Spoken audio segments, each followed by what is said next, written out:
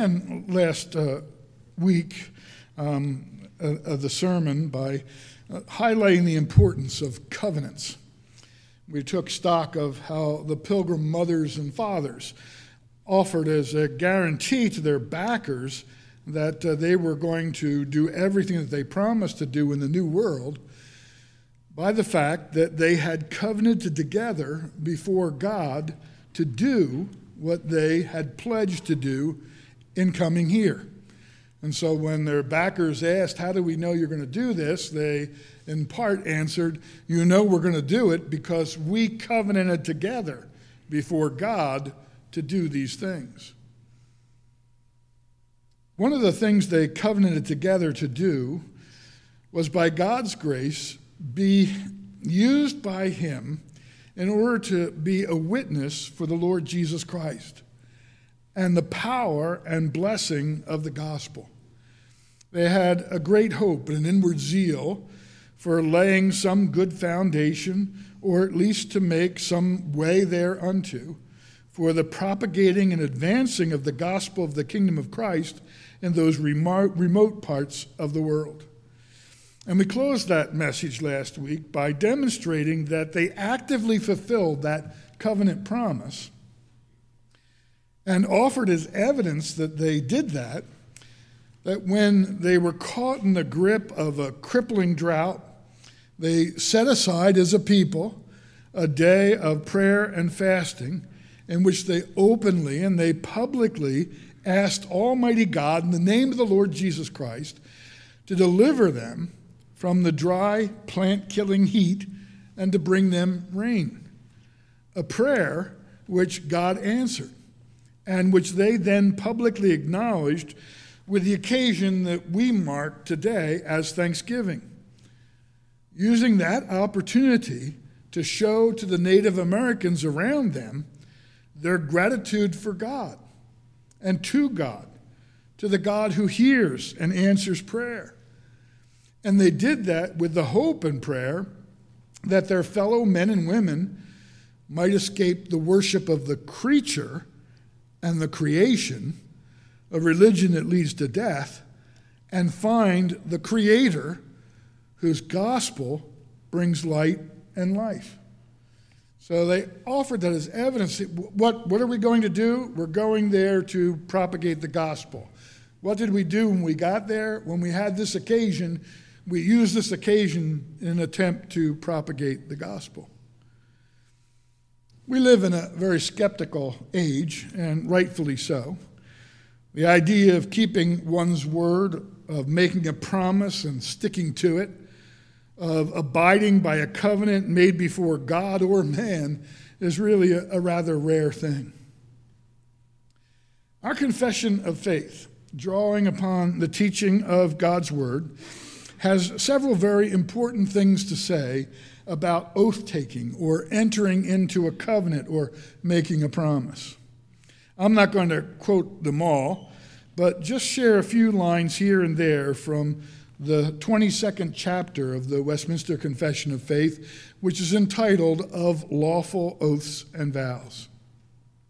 In the first paragraph, it says this: a lawful oath is a part of religious worship, wherein, upon just occasion, the person swearing solemnly calls God to witness what he asserts or promises, and to judge him according to the truth or falsehood of what he swears. Excuse me, that is a very serious statement, and it really should be considered by all of us as we think about making promises and entering into covenants together. In the third paragraph, it says this: whosoever takes an oath ought duly to consider the weightiness of so solemn an act, and therein to avouch nothing but what he is fully persuaded is the truth. So if I'm going to make a promise to someone, I want to only promise what I am sure is truly my intention and nothing less. Of course, it also refers to if you're bearing witness to something, in a court trial, for example, and you're saying, this is what I saw, you only want to avouch to the truth there as well. In the 4th paragraph, it says this: an oath is to be taken in the plain and common sense of the word, without equivocation or mental reservation. It cannot oblige to sin, but in anything not sinful, being taken, it binds performance, although to a man's own hurt, nor is it to be violated, although made to heretics or infidels, people who have departed from the faith or who no longer or who never believed. Even if you make that promise to them, you're still bound to keep what you've promised. And it's interesting, it says without equivocation. So probably the simplest way to illustrate that is when you enter into a covenant in the name of the Lord, you don't have any finger crossing behind your back, where you're saying, this is what I'm promising, but this is what I mean. And it's something less than what you're promising. None of that. That is not appropriate to the biblical bringing of an oath. Now, all of this, and there's more to it, they're sobering words. And as I said, they ought to be reviewed, I think, by every believer regularly, and particularly before entering into a covenant like marriage, which is a lifetime commitment.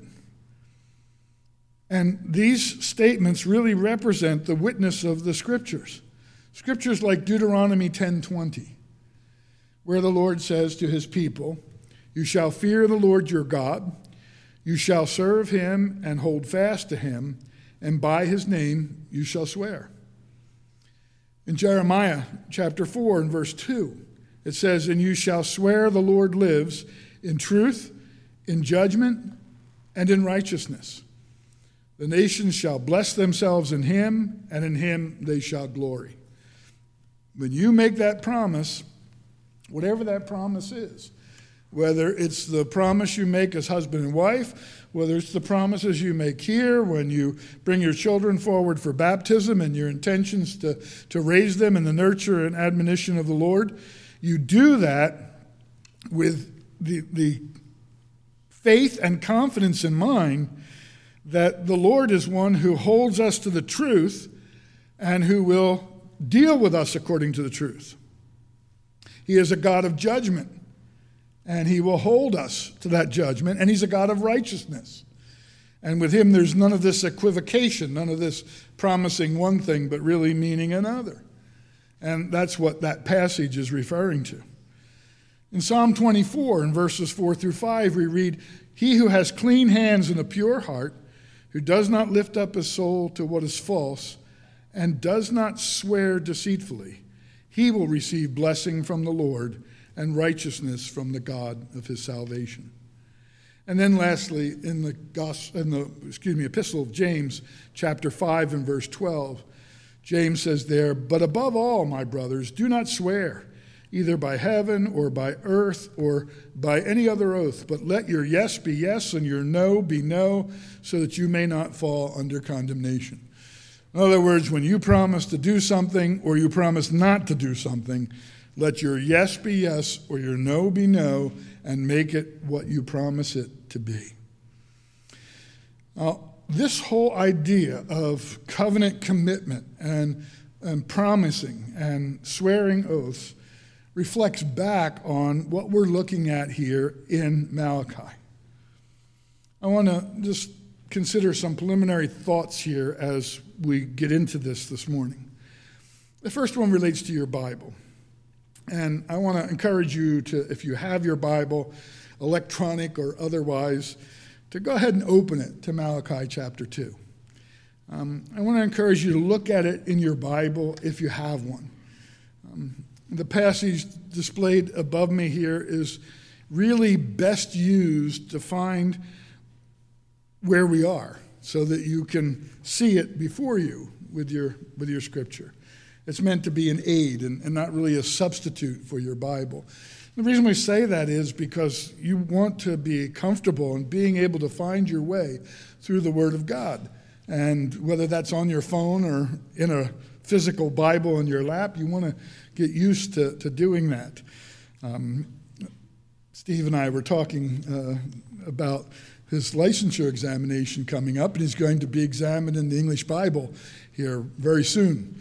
And sometimes you don't always know what the reference is, but you have in your mind where it is on the page in your Bible because you're used to looking at it there, and so you can find it. So even when you can't remember the reference, you know which side of the page it's on or how far down the page it is. All those things help you to be better equipped to be a witness for the Lord. Now here in Malachi chapter 2, we have the complaint.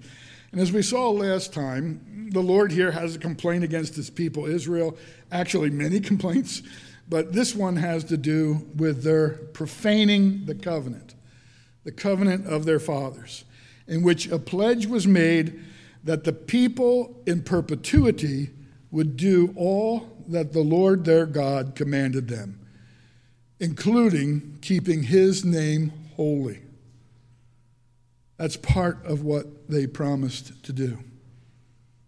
In Exodus chapter 20 and verse 7, in the heart of the commandments, and remember those commandments were given right after the fathers of these people had said, we as your people will do everything you tell us to do. So they had just made that promise and entered into that covenant with the Lord that said, whatever you command us, you just tell us what to do and we'll do it. And then comes the Ten Commandments. And in the heart of that, in Exodus 20 and verse 7 for us, you find, you shall not take the name of the Lord your God in vain. You will not stand up and in public swear by his name that you're going to do something and then do something else, or have in your heart some other intention. That's to take his name in vain. For the Lord will not hold him guiltless who takes his name in vain. These people were guilty of swearing falsely. And to swear falsely or to act falsely is something sworn in his name. It's to profane that name.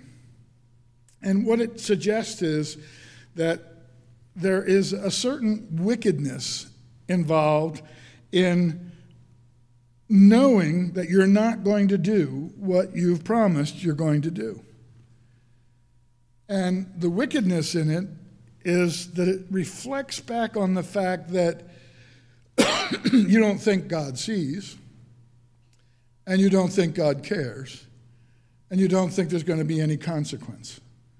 So in other words, I can promise to do this, and I can do it in the name of God, but he doesn't really see, and he doesn't really care, and he's not really going to hold me accountable.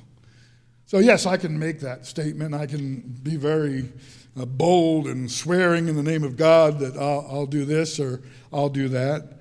And we know that it's become a proverbial statement among men in our society and women to say, I swear to God that something is so-and-so.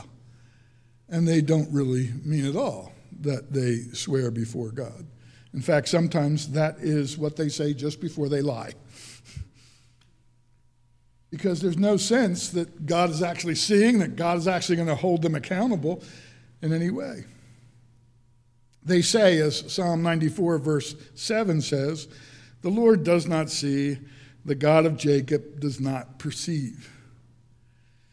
Now, this profaning of the covenant here in Israel occurred because of their unfaithfulness to one another, is the way that the Lord puts it.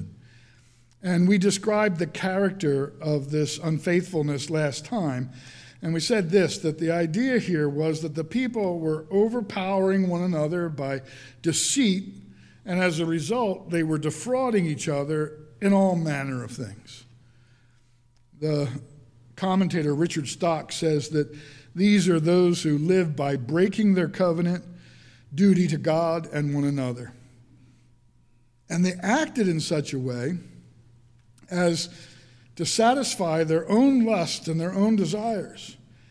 And when they did, they didn't care who was wrong, who was injured, It only mattered that they ended up on top, so to speak, and got what they wanted or what they desired.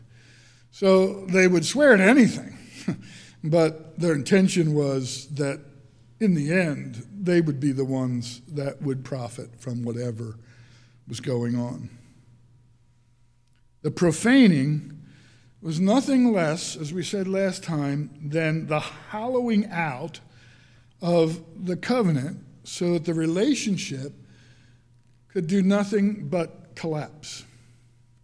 Now, look at Malachi chapter 2 and verse 11, because now the Lord begins to become more particular. That's all leading up to this.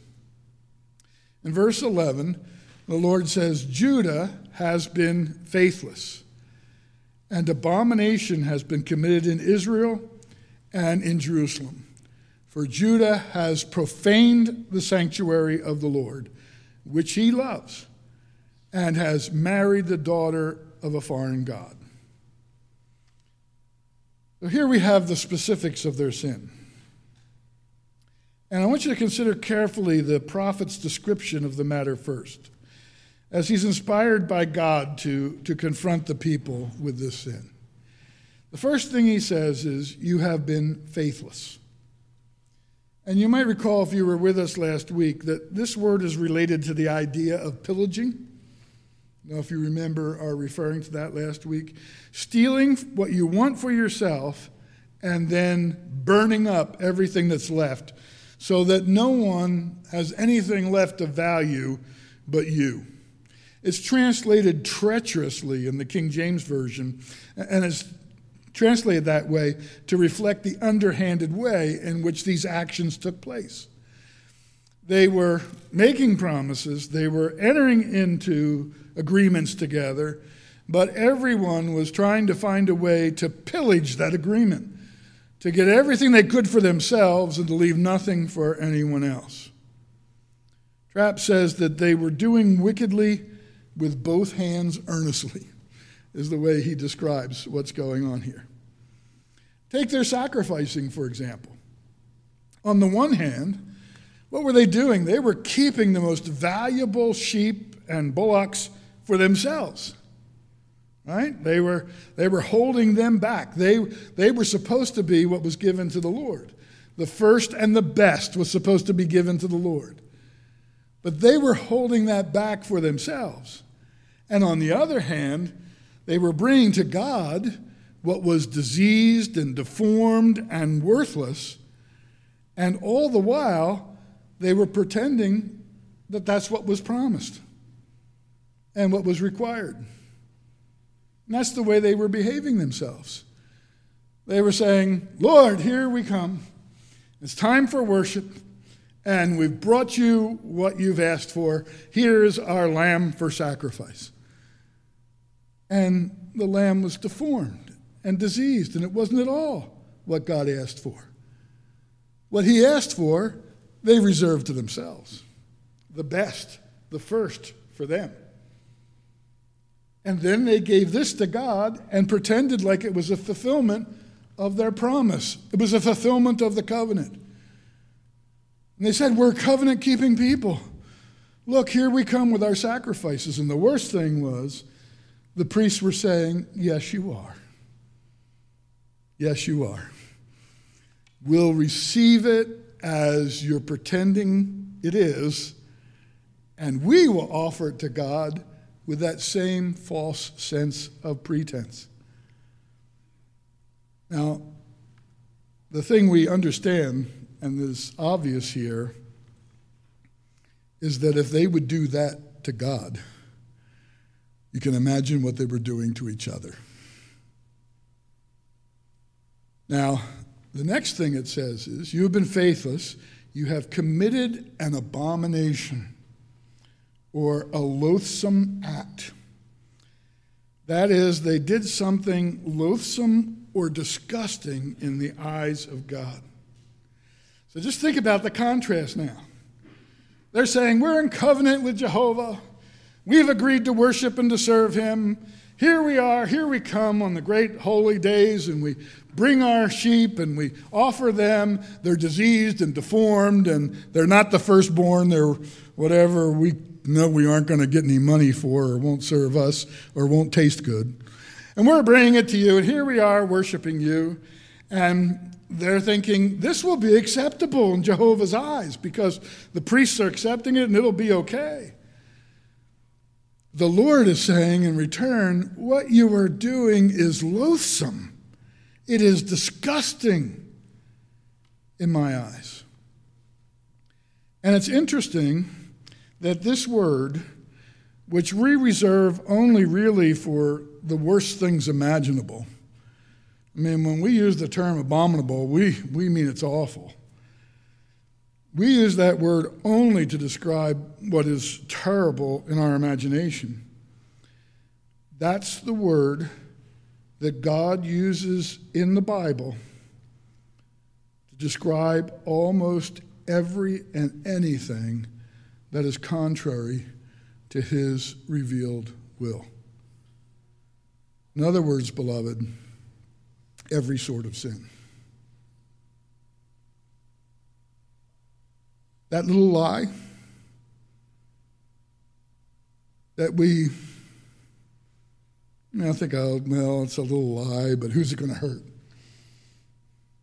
In the eyes of the one who says you shall not bear false witness, it's abominable. It is loathsome. It is disgusting to him.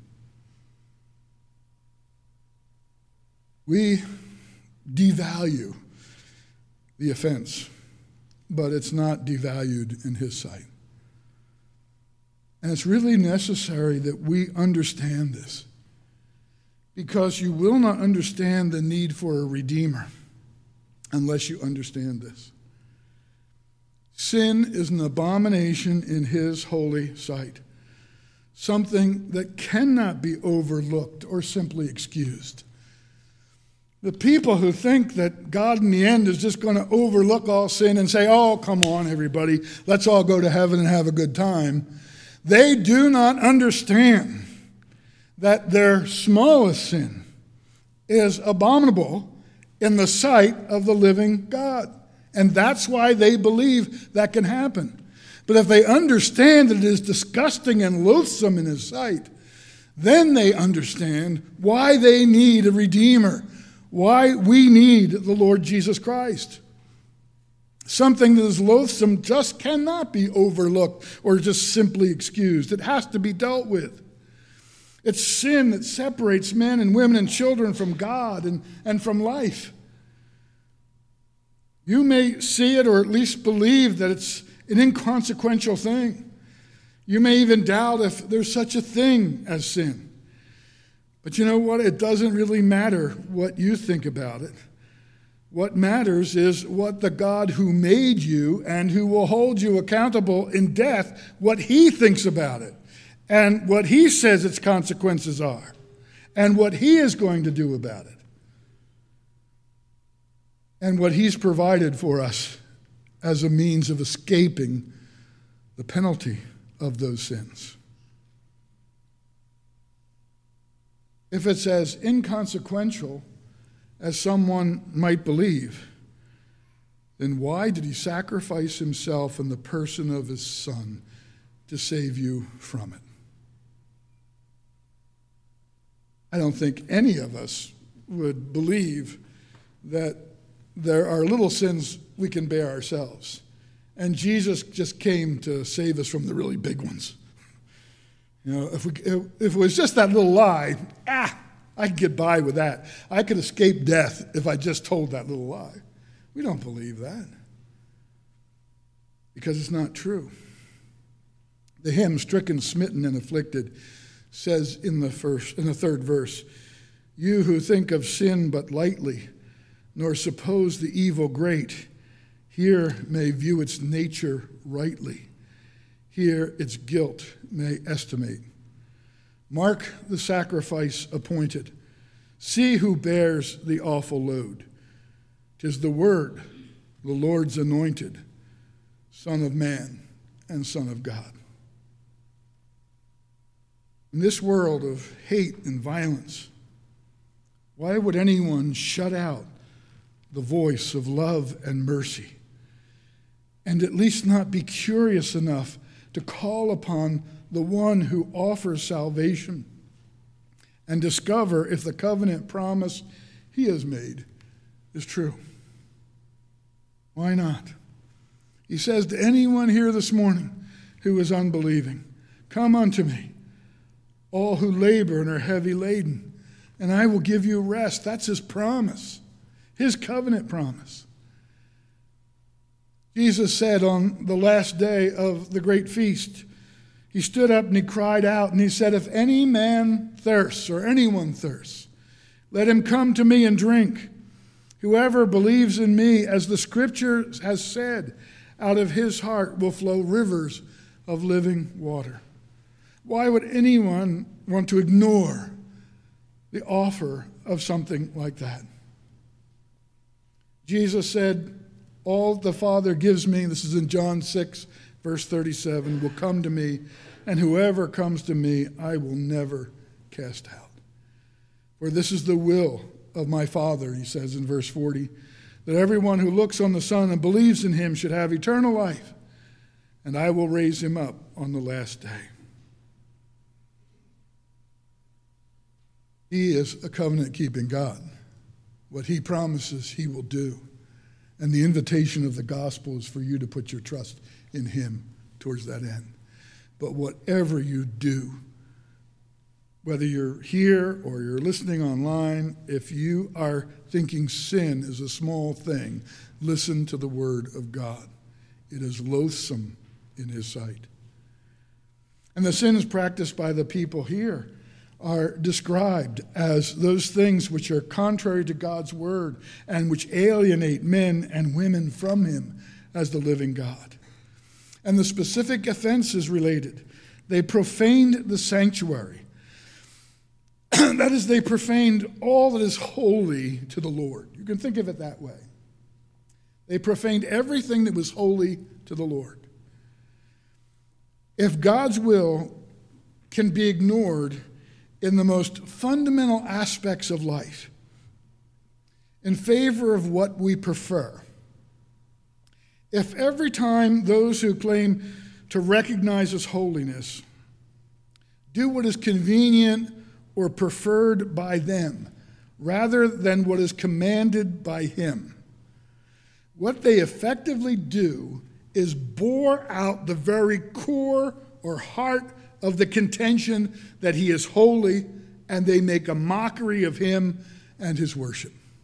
It's that simple, beloved. These people had no eye for the majesty of the Lord.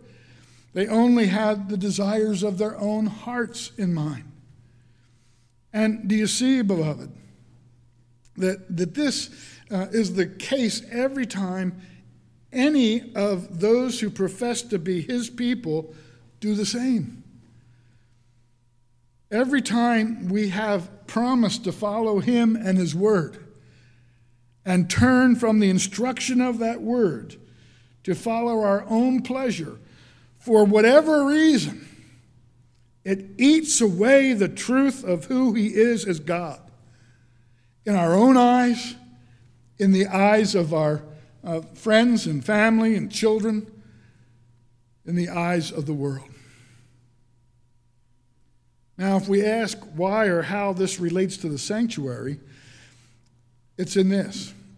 Everything related to the temple and to the tabernacle was meant to communicate God's holiness. Everything there. From the exclusiveness of the incense to be burned, to the washings that the priests were supposed to go through, from the outer courts to the holy place and the Holy of Holies, from the sacrifices that were to be made, from the songs that were to be sung. All of it was intended to preach the holiness of God. In Exodus chapter 30, where the instruction is given concerning the incense, in verses 37 and 38, it says this: "And the incense that you shall make according to its composition, you shall not make for yourselves, It shall be for you holy to the Lord. Whoever makes any like it to use it as perfume shall be cut off from his people. It's to be for him alone. And so everything, all these things that were a part of the worship of the temple were designed to set apart the holiness of God. In Exodus chapter 30, verse 20, we go on and read this. When they go into the tent of meeting, or when they come near the altar to minister, to burn a food offering to the Lord, they shall wash with water so that they may not die. You're going to come close to the Lord, and you're going to make an offering to him. Everybody, including the priest, should wash before they do so that they don't die. They shall wash their hands and their feet so that they may not die. It shall be a statute forever to them, even to him and to his offspring throughout their generations. Know this, through your whole generations. You don't come near in the sacrifice of the Lord without washing yourself, because God is holy. And that's what was behind it all. In Psalm 113, verse 3, it says, from the rising of the sun to its setting, the name of the Lord is to be praised. And I would contend, brethren, that it's even more so among us here, where we are no longer dealing with images of his holiness, but the evidence of it. Everything about it should bear testimony to his holiness. In Hebrews chapter 12 and verses 28 and 29, it says, therefore, let us be grateful for receiving a kingdom that cannot be shaken, and thus let us offer to God acceptable worship with reverence and awe, for our God is a consuming fire. There's a further comment made by the prophet here, and it's that his holiness is something which the Lord loves. And what he clearly loves, these men and women clearly despised by their behavior. And they arouse his jealousy for his own name and honor, his own holiness. Now, we're going to have to come back to this next time by God's grace, and we'll pick it up here. But I just want to close with a few thoughts. They really have become what John Trapp calls swollen toads, because they have entered into this sin that they've taken on. And I'll try to explain what he means by that next time more particularly, because I want to take the time to make sure I do it right and make it as clear to you as I can. But as we wind down and close out, just want you to see that the sin mentioned here is important. Believers are not to yoke themselves together with unbelievers. And this is a law found in both the Old and the New Testaments. And the reasons are so obvious that they speak for themselves. And it's illustrated by this reality. In the days of the Reformation, the Roman Catholic Church would not recognize marriages between Catholics and Protestants in lands where the Roman Catholic Church was the state church. But in England, which became officially Protestant, it allowed those marriages. Now, why would they forbid them in the church, in the places they controlled, and allow them in the places they didn't control? They said why. Because our hope is that the Roman Catholic husband or wife will lead the other one back to the church and bring the children in too. In this case, we're not dealing with Roman Catholics, but we're dealing with pagans. And what they were doing was they were marrying outside of Israel, and by that they were bringing death back into the church. And that's where the offense is before the Lord. I would just close by saying this. We are bound to acknowledge that no sin is small. They're all an abomination in the eyes of God. And the Lord says that the people here are at cross purposes with him. And beloved, we don't want to be at cross purposes with our God. We don't want to be hollowing out the testimony of who God is. You believe that he is your God. You believe that he is the true and living God. And we rest in Christ for the forgiveness of our sins. But we then live as though we believe what we confess. And that's what gives substance and reality to our faith. Whether it's in our homes, or whether it's in our fellowship, or whether it's in the world at large. We are not a people who can promise before God one thing and do another. Not with impunity, not without accountability, because we have a living God who holds us accountable. Let's look to him in prayer. Father, please bless these thoughts to our hearts this morning. Father, where we have promised one thing and done another, Lord, please forgive us for the Savior's sake. Please, Lord, please look upon him and give us that promised forgiveness. And Lord, give us the strength that you've promised to walk in the paths of righteousness for your name's sake, for the honor of your name, so that we're not bearing a false witness before those we know and love who don't know you, but, Lord, a faithful one. And, Father, forgiving us, we pray that you would grant us a desire to share that message of the gospel with others. Lord, if there's anyone here who looks at sin but lightly, we pray, Lord, that they would turn their eyes away from the world's view of sin, their own view of sin, and look to your view of it, and look upon the cross and see what sin cost for the redemption of the lost, and look to Christ for peace and salvation.